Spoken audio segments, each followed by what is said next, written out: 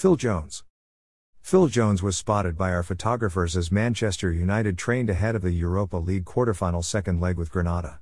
The long-serving defender has been unavailable this season due to injury and, although not yet with the main group, it was encouraging to see him working separately with a fitness coach at the Aon training complex on Wednesday.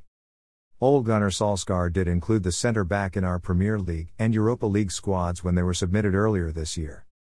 The players in contention to play against Granada, with United 2-0 up from the first leg in Spain, were hard at work as the Reds look to clinch a semi-final place against Ajax or Roma.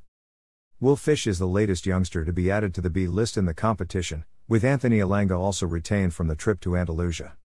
Daniel James was involved, despite missing the 3-1 victory at Tottenham due to injury, but there was no Marcus Rashford, even if Ole still hopes the England international could feature at Old Trafford. Marcus didn't train this morning, so I'll have to give him as much time as possible. His foot is still a little bit sore, but fingers crossed he is available tomorrow, the boss told us. Dan James is back. He trained this morning, so he should be available.